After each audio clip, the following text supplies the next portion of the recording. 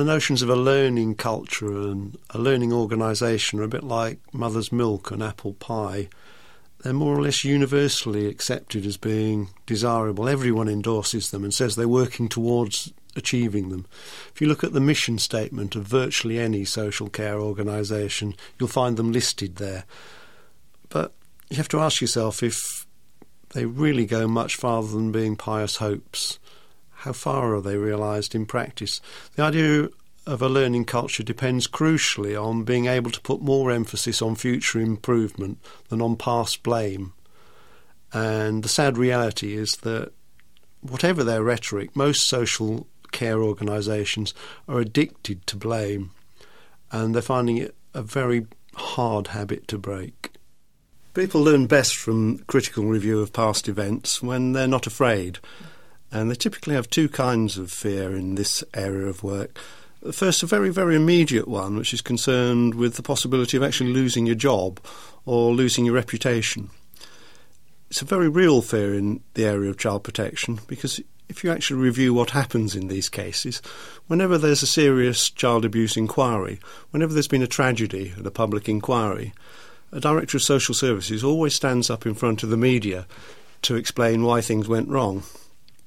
If you just ask yourself, how often is that Director of Social Services the one who was in post when the tragedy actually happened? It's very, very seldom the same person. Normally the person's had to move on. They've retired because of ill health or taken early retirement or moved on to a consultancy post. The likelihood that your career is going to be seriously adversely affected by something that happens is a very serious one, and one that actually affects the way people function in the child protection arena. The other fear people have is a slightly more subtle one. It's to do with a fear of losing self-respect and self-esteem. If you're confident in yourself and you're confident in the service you provide, and if that confidence is reflected in the way that people interact with you, the people in other services that you work with day in, day out, then it's easy to take criticism. It's easy to look at yourself reflectively and consider whether you've done well or could have done better. However, if you feel you live your life under constant scrutiny, where any small mistake you make will be seized on and used against you, you're much more likely to be resistant to change. The relentless scrutiny to which child protection services have been exposed over recent decades has really had quite a severe cumulative impact on the culture within which the services operate. In particular, I'd suggest that we've tended to create a climate of fear, a climate of blame and a climate of mistrust. Child protection work feels a very professionally hazardous area of activity to be involved in, and people working in a dangerous environment tend to adopt one of two possible strategies.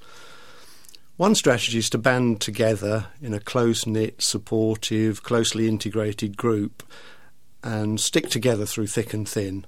An army going to war might be a good example of that kind of strategy. The other strategy is every man for himself and the devil take the hindmost, where everyone protects their own position, even when this might be to the detriment of the overall effort. The pressures in the child protection system make the second of those possibilities more likely, unfortunately. Workers and managers close to the front line have been made to feel a profound lack of trust in them, and working in this kind of environment is bound to make it increasingly difficult for them to trust each other. Effective child protection work depends crucially on services being truly joined up, effective communication and high levels of trust between the people who are engaged in the work.